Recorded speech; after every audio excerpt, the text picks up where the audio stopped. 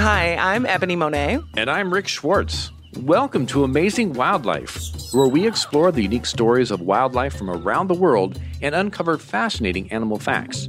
This podcast is a production of iHeartRadio and San Diego Zoo Wildlife Alliance, an international nonprofit conservation organization behind the San Diego Zoo and Safari Park. They're black and white and loved all over. Today, we're talking about penguins. The tuxedo-clad birds are immediately recognizable. But there's more to these flightless seabirds than their distinct coloration. Like, did you know the hierarchy within the colonies determines a penguin's access to food and mates? And we're checking in with our conservation partner in South Africa that saves abandoned African penguin chicks to help revive the population of this endangered species. Rick, penguins live in such big groups. It's one of the things that stands out about them. How are these colonies structured? I understand their social structure is one of the things that specialists say make them so interesting. Well, yes, and Ebony, I gotta say, penguins are well known for their sort of tuxedo-like looks, but when you look past that formal attire, you do see a truly fascinating flightless bird. You know, as you mentioned, the social dynamic of these birds is really pretty impressive, and specifically the species of penguin we have at the San Diego Zoo, the African penguins. Our colony of African penguins is really interesting, and honestly, there are so many personalities within that group, and then the dynamics from the pairs that are together and how everything works. It's really fascinating. Rick, when I think of penguins, I'm sure like many people, I think of the Arctic and images of penguins waddling on the ice. Are people surprised to learn that there are penguins in Africa? Oh, yes. I mean, I got to be honest with you. When I was first in college, really, ramping up, studying my species and everything, I was right there. I had no idea there were warm weather penguins. It was surprising for me. And I know we have guests all the time coming to the zoo. They are like, wait a minute, African penguins? But yeah, they live along the southern coast and off the sort of offshore islands there of Africa. They're one of actually several species that live in warmer climates, not on that classic sort of Antarctic ice floe that we always, picture in our mind.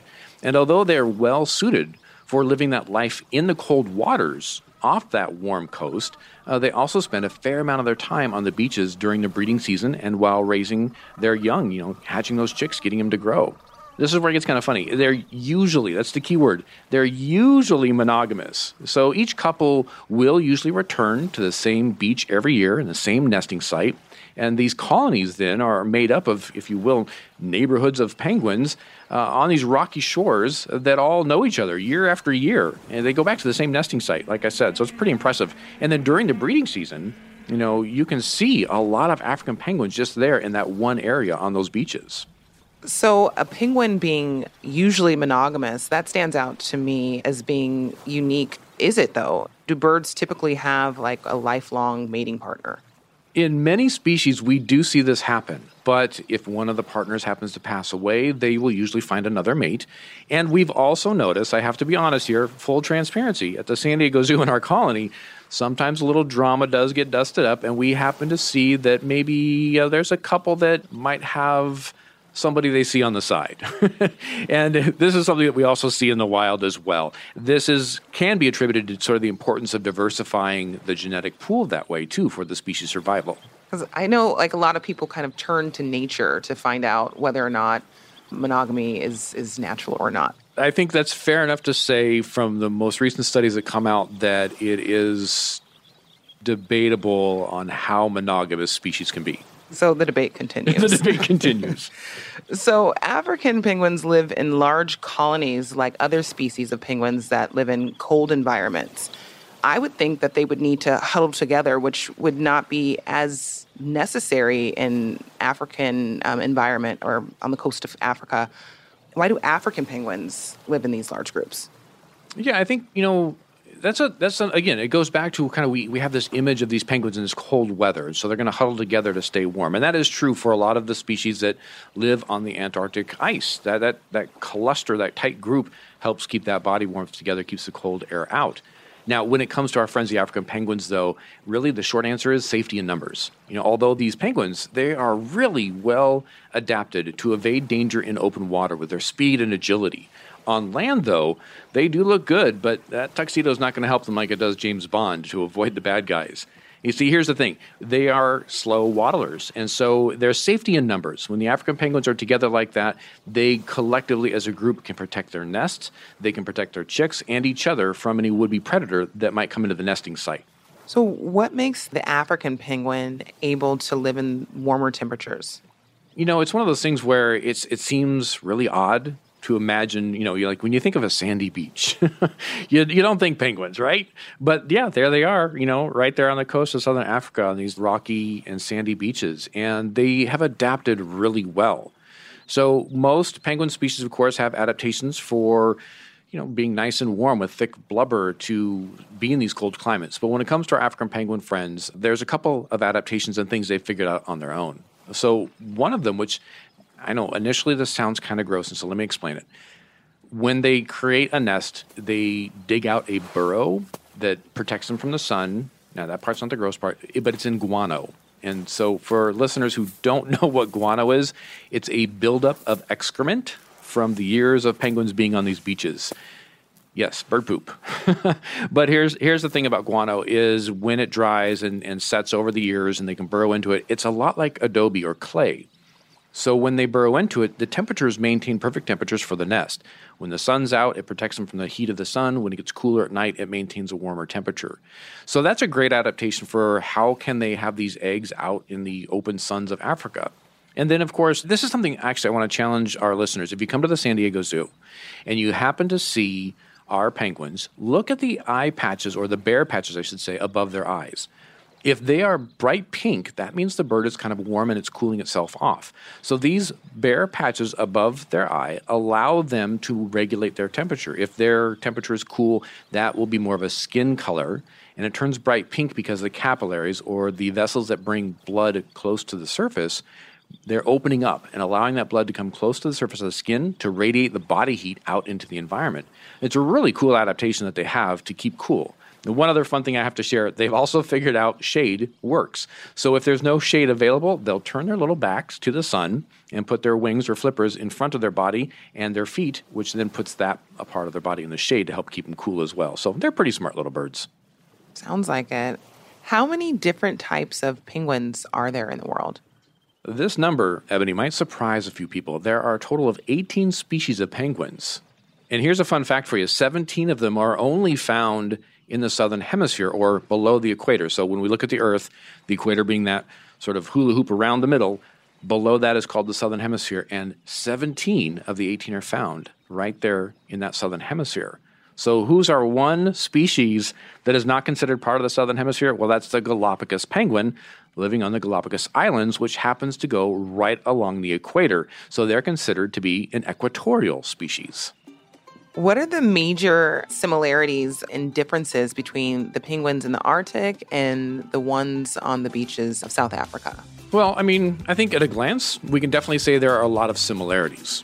For instance, not only the coloration pattern that we see, that black and white classic color, but also they're all great swimmers. They use their powerful wings as flippers. It's a great adaptation where it doesn't fold up like a traditional wing any longer. It's out like a flipper.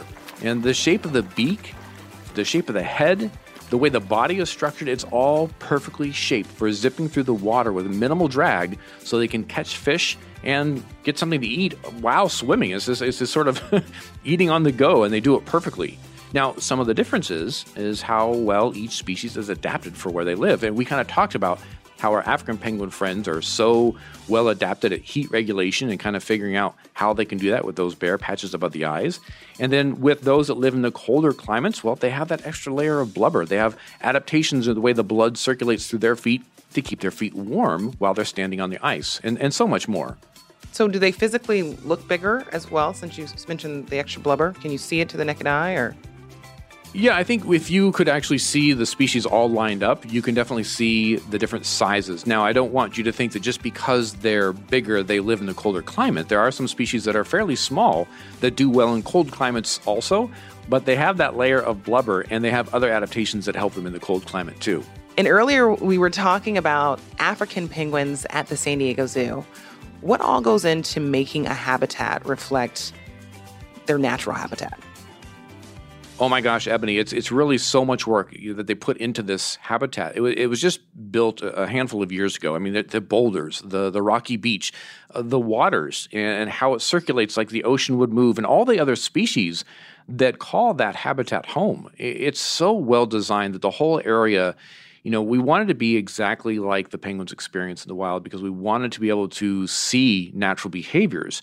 It does feel, honestly, too, for our guests as they walk into this space, even on their side of the habitat, our guests feel like they just walked to Boulders Beach right there along the coast of South Africa.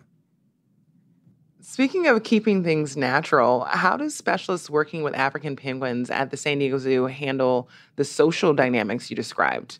For instance, is it difficult for them not to intervene when a penguin is having difficulty fitting in or isn't faring well in the race for food? Oh, yeah. Honestly, penguin drama is real, Ebony. They do have their, disagreements and their kerfuffles, if you will. But it's really important that as much as our wildlife care specialists really care about each individual, they also understand that it's part of being an animal care specialist. You can't interfere with the social structure when it comes to a colony or group that relies on a well-structured sort of group or society. And so we want to make sure, of course, that yes, everyone gets the food that they need and their proper diet and they stay healthy. But when it comes to the overall mental health, if you will, for the colony, we need to let the penguins work out their social dynamics on their own because this will really ensure the best balance in the overall health of the colony. That would be so hard for me. As a mama bear, I would want to help. Right? African penguins are critically endangered. How do their challenges in nature differ from penguins living in the Arctic? Well, unfortunately, all penguin species are facing sort of this ever-changing ocean. Fish populations are shifting and decreasing, temperatures are changing, and it really has put a lot of stress on all penguin species that rely on these large amounts of fish. Now, for the African penguin, not only do they face those same challenges, but they also have to deal with their nesting sites being destroyed. And you remember earlier I had mentioned that they will burrow in guano or their waste, their excrement, to create their nesting sites. And you think of this happening over thousands of years of penguins on these beaches, how thick that guano must be. Well, here's the thing that's challenging for them. Guano, or in general bird waste, is really high in nitrogen. And this is a mineral that is really important to keeping healthy soil when you're looking to farm and grow crops. So for many, many years, the sites along the beaches that they call their nesting sites were mined. They were harvested. The guano was taken for fertilizer production. This destroying of that nesting site left a lot of these birds with nowhere to safely put their eggs because, again, that guano helped protect them from the sun, protect them from predators, protect them from the cooler nights. And so now with this open space, it became very challenging for the penguin population, the African penguin population, to sustain proper levels. So we're just a few weeks into this podcast, and I'm already noticing that animal waste just seems to be so significant in the wild, and it's something that I would have never thought of. Well, and to that point, Ebony, it's something that you learn very quickly when you start studying wildlife, that everything has an important role, whether it's their poop or their activity in the environment. It all plays an important role for something within the ecosystem. It's just a matter of us being able to pay close enough attention to see how important it is and what role it plays. So how is the San Diego Zoo Wildlife Alliance addressing the African penguins' conservation challenges? Well, of course, we've mentioned in other episodes, we have our conservation hubs. We're all over the world helping, whether it's in partnership or with communities or sending our actual scientists there to do the work as well with other people. In the case of the African penguins, one of the cool stories that I love, and this isn't just us as the San Diego Zoo, these are zoos across the nation, across the world, participated in this. So as we mentioned, the big challenge African penguins are facing is a safe place to have a nest. But without that guano, what was one to do? Well, we started building different nesting type boxes that sort of replicated how the guano dugout really worked for these penguins. And then with several different designs available, zoos with African penguins deployed them across their habitats and let the penguins show us which one they preferred. And so of the top few that were selected by the penguins in zoos, those then were deployed to the beaches, allowing us to hopefully set up for maximum success while introducing these nest boxes to the beaches around South Africa. That's interesting. They're like pseudo product testers of sorts. Yeah, and it worked out pretty well. Now it's time for the San Diego Zoo Minute, an opportunity for you to learn what's new at the zoo. Baby alert! There's a newborn giraffe calf at the San Diego Zoo, and she has a name. The female calf has been named Mawe, meaning stones in Swahili. She was born to first-time mom Saba, and at birth she weighed a little less than 150 pounds and stood about 5 feet 10 inches tall. Mawe has been introduced to the other members of the herd, and both mom and baby are doing well. Fun fact, like Ebony said, Saba is 5'10", and an adult giraffe's neck is 6 feet long. That means when Saba is an adult, her neck will be as long as she is tall at birth.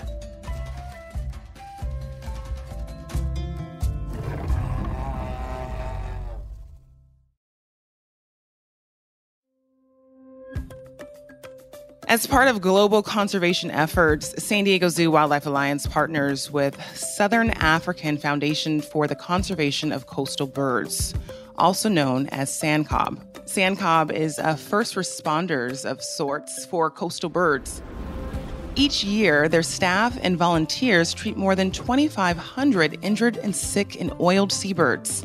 I'm bringing in now Dr. David Roberts to tell us more about SANCCOB's 24/7 rescue efforts. Hi, Dr. Roberts. Hi, thank you for having me. So, why is round-the-clock rescue service needed for coastal birds?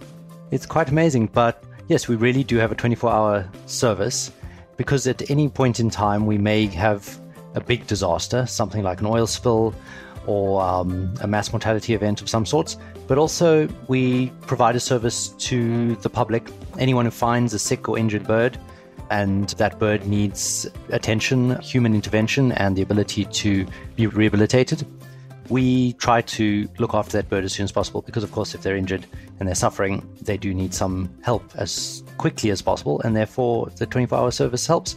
And a lot of these birds are endangered as well. So whatever we can do to save individuals can help the species. For the purpose of this conversation, we've been talking mostly about African penguins, but can you talk about some of the other coastal birds that are in need of rescue? Yes, we see sometimes over 30 different species every year. The most important ones to us, of course, the endangered ones. So here in southern Africa, we have Cape cormorants, they're endangered, and the Cape gannet, which is also endangered. But we also see gulls, terns, and other species. Sometimes the pelagic species like albatrosses and petrels also come through to SANCCOB.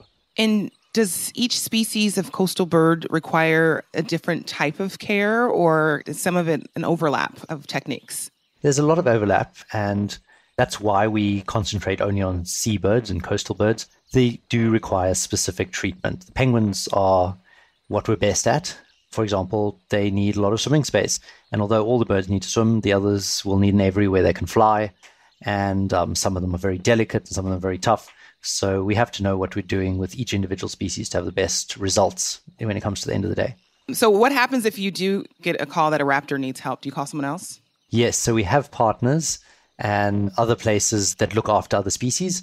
And of course, members of the public don't know everyone to call for everything. So we are able to help them and refer them to the right people.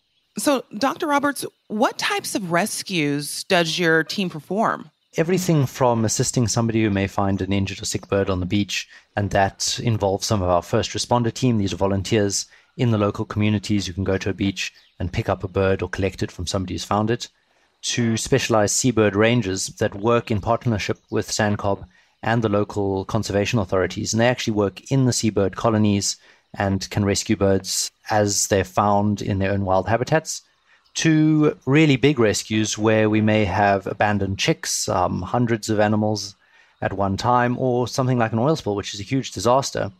That requires really specialist equipment and specialist training. So it's a wide range of different things. And what obstacles do penguins face along the South African coast? Yeah, so we have our African penguin, and it really is facing a lot of challenges. And that's due to a host of different problems. One of them is just the degradation of their environment, things like habitat loss. It includes the lack of fish, so lack of prey, and that reduces their ability to raise chicks and survive in the wild. And there are a multitude of different contributing factors. Climate change is a big one, sea level, sea temperature changes, ocean acidification, pollution, habitat destruction. The list goes on. But all those little things that people do that impact our ecosystems have a knock-on effect. And the penguins, as the top predator, often are the indicator species that show that the ecosystem it's declining and is in trouble. Can you tell us more about specifically your chick rearing program? What's a chick rearing program? So that's quite exciting. What we are able to do is collect eggs that have been abandoned and chicks that have been abandoned by the parents or maybe in unsafe areas and wouldn't survive in the wild. And the eggs are incubated in our chick rearing unit. It's just a specialized center, which is with high biosecurity, and little chicks hatch there. And then they're looked after by our team and interns until they're actually strong and healthy enough to be released again. And we release them at about the same age as they'd leave the nest and go into the wild in a natural system. We've spoken about the process of raising different species of birds and re-releasing them into nature. With the chick rearing program there in South Africa, is there a process of having to prepare the chick for nature? Yes. So the final stage after they've grown and they're healthy and they're fit is getting them ready to be released. And so we have a few criteria. They need to be able to swim well. They need to have waterproof feathers. So just like a duck, the penguin's feathers protect its body from getting wet. Especially after things like oil spills, we have to make sure that those feathers are strong enough, are waterproof enough so they don't get cold in the ocean that we have here. And then they must also pass all their health tests. They also have blood samples taken and have to have a veterinary check, making sure they're healthy to go out. And then instinct takes over. They're released and they can catch fish. So it's actually quite amazing that they look after themselves after that. So, Dr. Roberts, almost every year, San Diego Zoo Wildlife Alliance care specialists travel to South Africa to assist Sandcob with chick rehabilitation specifically. What goes into this work and what is it like to collaborate with other specialists? So we really enjoy our specialist partners that come from overseas to assist us. And from my point of view, it's often veterinarians and vet techs who assist me. And it's really amazing to do that collaboration because they've seen things differently. They have different approaches. We can discuss a lot of the work that they do, which is really pertinent to what we do. So I often pick up useful information from them, and they learn a little bit about what we do with African penguins because we see so many of them. There's usually one or two tricks that I hope I can teach them too. And how does it feel for you after going through the reintroduction process and seeing that a chick is ready for return to the wild? What's that process like for you to actually see them re-released? It's the best part of the job, of course, is getting them back out into the wild and seeing them go and realizing that almost every bird that came through to Sandcob would not have survived in the wild, and we're giving them that second chance. So it's always a huge boost to our happiness levels. We release birds almost every week, so we're really excited about that, and it's going to be quite amazing. Wow, it's like a graduation of sorts. So how successful is this program? Any organization that does rehabilitation must also say how well do these birds do in the wild, and we have a system where each bird gets a microchip, so we can actually follow up over years how well they're doing, if they're breeding, if they're successfully becoming part of that natural population. And we're happy to say that the chicks that get raised at Sandcob have almost exactly the same survival rates as wild chicks from natural colonies. Of course, those that come in with injuries, all of them don't get through the system. Some of them don't survive it, but we still do release quite a lot and we see them later. And that's the really rewarding thing, the fact that we can follow up in 2 or 3 years' time, say they're breeding, they've moved from one colony to another, and follow what they do in the wild through their microchips. And that's just amazing. how has the pandemic impacted the work you do? Well, it started off with a lot of changes in terms of our team sizes. We had to go into 2-team system right at the beginning of the pandemic. And so we've had to make adjustments to just our workflow. One of the biggest problems that we had is we can't have our international collaborators come to South Africa and work with us. A lot of travel restrictions have stopped zookeepers and vets from traveling from overseas. And we also rely on international volunteers, people doing gap years and internships with SANCOB. Some of them will spend a whole year or 6 months working with us, and we just didn't get them from most of the countries you usually work with. The way we've been able to overcome that is really through a huge response from South Africans. They've come to volunteer with us and boost our manpower. And so that's really worked. And what would happen if not for SANCOB? How essential, how crucial are the services provided by SANCOB? We feel like we make a huge difference to seabird conservation in Southern Africa. There are a lot of other collaborating organizations that we work with that help us as well. What's really nice from our point of view as a non-profit organization is we aren't bogged down in the logistics and politics of a government organization, and therefore we can do things more quickly, we can achieve things more easily, and we are more free to be able to collaborate. So a lot of what we do is assisting with collaboration between different conservation organizations and NGOs and donors to be able to respond quickly. For example, with something like an oil spill, where we can provide rehabilitation services there, we can respond quickly.